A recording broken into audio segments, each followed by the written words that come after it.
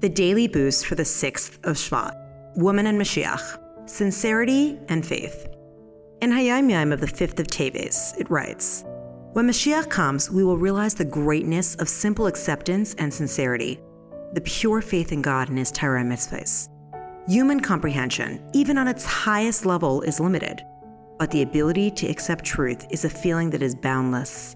Moshiach will explain the magnificent achievement of sincere service flowing from the heart.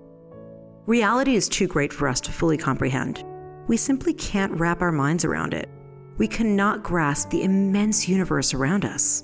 We cannot even understand ourselves, and we certainly can't capture the infinite God in our mortal minds.